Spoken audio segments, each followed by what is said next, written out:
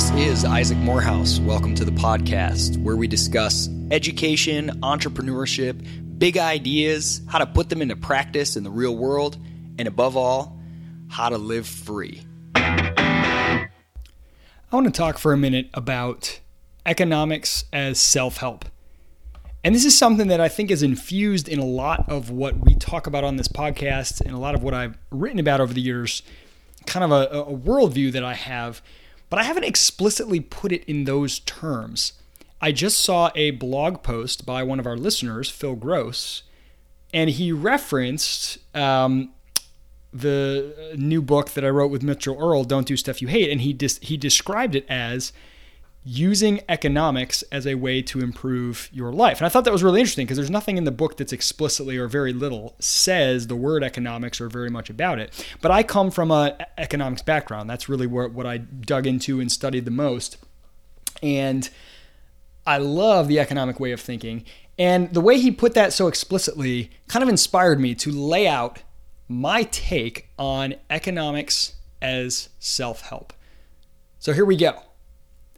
To me, the core of economic thinking, what the study of economics is and what makes it different from every other discipline. It's different from all of the natural sciences and sort of the hard sciences because the subject matter is human beings and their willful actions. So that makes it even different from like biology or medicine where the subject matter may be human beings, but it's their systems and physical attributes. It doesn't have to do with their conscious, purposeful action. So that puts economics in a category with a bunch of other social sciences, history, sociology, etc. The thing that makes economics unique to those, again, is this methodology, this approach. It's the underlying assumption that individual human beings are the unit of study, the individual actor, and we are studying their purposeful action, their purposeful, rational action. So we are assuming that individual humans at any moment they make a choice are choosing based on their own rational self-interest. In other words, they are utility maximizers. They are choosing to minimize things they dislike and maximize things they like in every setting based on the costs and benefits there. Economics does not assume that they are even consciously aware of these costs and benefits. It does not assume that utility is calculated in anything other than a ordinal sense. Like I know I prefer steak to hamburgers, but it's not like I have a number that steak is 10 and hamburgers are 8. Right? Those are not assumptions built into economics. People might play around with those, but that's not what's at its core. It's really this rational choice assumption. And why this is so powerful and why this leads to, I think, economics as self-help, thinking this way, is it helps you understand actual causal relationships and more successfully navigate the world, work with other people and with yourself. So what happens when you force yourself to make the assumptions that economics makes, that people are rational and they're acting on their own in order to maximize their own self-interest in a way that from their standpoint is rational? It doesn't mean that what they value is good or bad. There's no moral judgment involved. This removes the morality from the equation. And it doesn't even mean that they might not change their mind later, but given what they value, they're acting rationally. So understanding that everything is a cost-benefit equation, it removes from the table the ability to say, oh, that person's crazy. Oh, that person just hates me. Oh, that person, they're doing things that are irrational. There's no way I could discern any pattern. There's no cause. There's nothing, they hate us for our freedom or whatever. Just these giant catch-alls that basically stop all analysis, stop all understanding, and stop all ability to do anything about it dead in its tracks because they say, this person can't be reasoned with. They can't be incentivized to change. They're just plain crazy and irrational. Economics does not let us do that. And that's the first step to improving your own life, realizing that you can't just say, that person hates me, they're evil, and then be done with it. Whether or not they're evil, maybe you'll never be able to answer that question, but they're rational. There's a reason, given their own internal logic, that they did what they did. So, given These are the things that are givens. People's preferences, the information they have, and the incentives they have. So given a certain set of preferences and a certain amount of information, and what information, and certain incentives, people are going to act the way that they act. Let me see if I can clarify that. Okay, so we're assuming rational choice. That means when I see a behavior, I come out to my car and I see that someone has slashed my tires. If I'm going to assume rational choice, I have to then say, all right, this person must have a set of preferences that values something that results from slashing tires. Maybe the act itself, they value being rebellious, breaking the law somehow.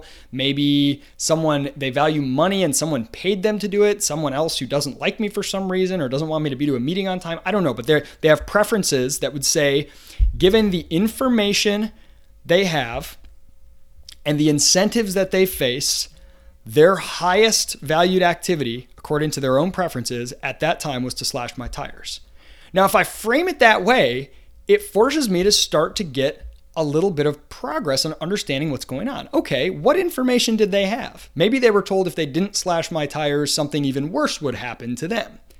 Maybe that information is true, maybe it's false. What incentives did they face? Were they threatened? Were they offered the prospect of reward? Or was it simply that they kind of think screwing around with people's property is funny and there was no disincentive? The costs were very low. There was no security cameras, very little chance of getting caught. So given those incentives, they acted in this way, and given their preferences and the information that they had. Once you understand it's all about preferences, information, and incentives, this is what's goes into the mix of rational people choosing what they do instead of choosing something else.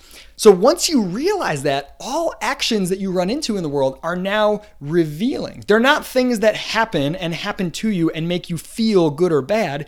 They are all opportunities to learn, to understand the world better. Interesting, everyone's getting into the left lane much earlier than they need to. Instead of just saying, that pisses me off because it's unnecessary and it makes me unable to get, over when I need to get over, blah, blah, blah, blah, to say, there's something I can learn from this. Given everyone's preferences and the information that they have and the incentives that they face, they have all determined that getting into the left lane earlier than necessary is beneficial, is preferable to doing something else. Why? I wonder what's going on here. And that's where the real insight starts to come. So when you run into someone who you think is always, sabotaging you at work, for example, if you say, I'm not just going to say, oh, they're evil. I'm going to say they're rationally self-interested. So they have some set of preferences. Maybe it's to have a higher pay and more prestige at work. And they have information. Maybe they think from the information, the things that they've learned throughout life, that the only way to get that is a zero-sum possibility where someone else has to lose.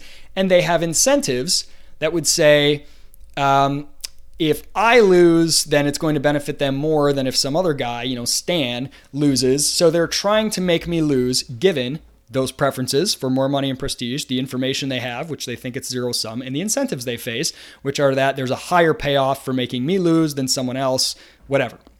Now that I know that, I can attempt to alter the information they have and the incentives they have. I don't know that I'm going to be able to alter their preferences. This is a deeper conversation, but I think in some ultimate sense, everyone has sort of a final preference curve that really is the defining essence of who they are. What makes you unique as a human being, I think, is your preference, is your preference curve in economic speak, is what actually brings you happiness or utility. You may not even know that yourself. You're always trying to figure it out. Sometimes you can deceive yourself, whatever, but discovering happiness, what makes you come alive, is really discovering what your inborn preference curve is. Some people would never be happy doing something. Some people would. But I think you have some sort of core preference curve. But I don't know that you can change that. But you can change. People have preferences, information, incentives. You can change information and incentives. So when you understand, given the information they have and the incentives they face, they believe that sabotaging your project is the best way to help them achieve what they want, which is money and prestige. So you know this now. Now you can try to provide them with new information. Or try to change the incentive structure so that you can create a scenario in which they see very clearly that they can get more prestige or money by doing something that helps you, that doesn't sabotage you. You can change the information by meeting with them, or even change the cost-benefit calculation. You have lunch with them, you're really nice to them. Now you've raised the cost to them being rude to you, because now they're going to feel kind of bad about it because you've created, right? So if you see the world this way, economics helps you navigate even interpersonal situations. But that's not all. It helps you understand yourself better. It helps you not just deal with others, but deal with yourself. So, given that you are acting rationally to maximize your own utility and assess the costs and benefits involved, you can look at your own life and say, okay, why do I keep doing things that I don't want to do? I keep eating too much junk food. Well, if I'm a rational chooser, I must be putting myself in situations where my preference for long-term health has a really high cost to act in a way to maximize that, and the benefits seem low, and my preference for sweet-tasting food has a very low cost and a very high payoff.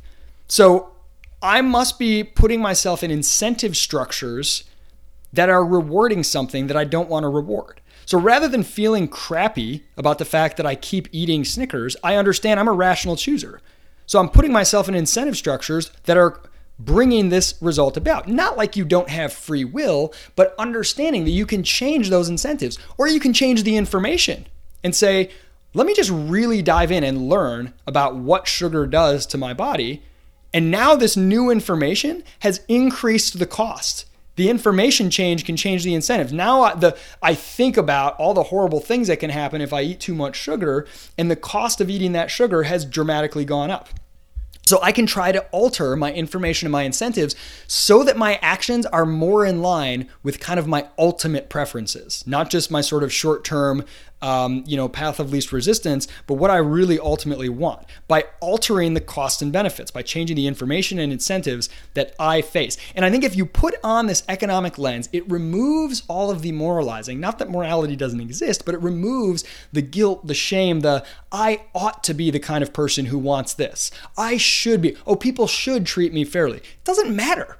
None of that matters. If you ought to, or that's just going to make you feel crappy at yourself when you're not the person you think you ought to be, and angry and bitter at others when they don't behave the way you think they should. Instead, just say, it doesn't matter what I ought to be. I am the type of person where if you put me in a room where everybody's having a donut and having a fun time talking about it, the costs and benefits, the incentives in that environment are going to be such that I'm going to eat a donut as well. I don't want to long-term keep eating donuts, so I need to change the incentives that I face. There's nothing bad about me that I'm that way. That's just a fact of reality. It's like saying if I drop a rock from the roof and it falls and someone's below it, it hits them on the head. The rock is not a bad rock. It's behaving in accordance with the laws, the sort of external environment, the incentives that it faced. There's a causality there. And if I understand myself in that way, I have the ability to change that incentive structure, that information, to alter the cost and benefits that I face in my own life, alter the environments, the institutional settings I put myself in. I've written before about if you hate something and don't believe something, if there's something that violates your core beliefs, don't trust yourself to just stand up and resist it. Don't put yourself in situations and institutional settings that reward violating that.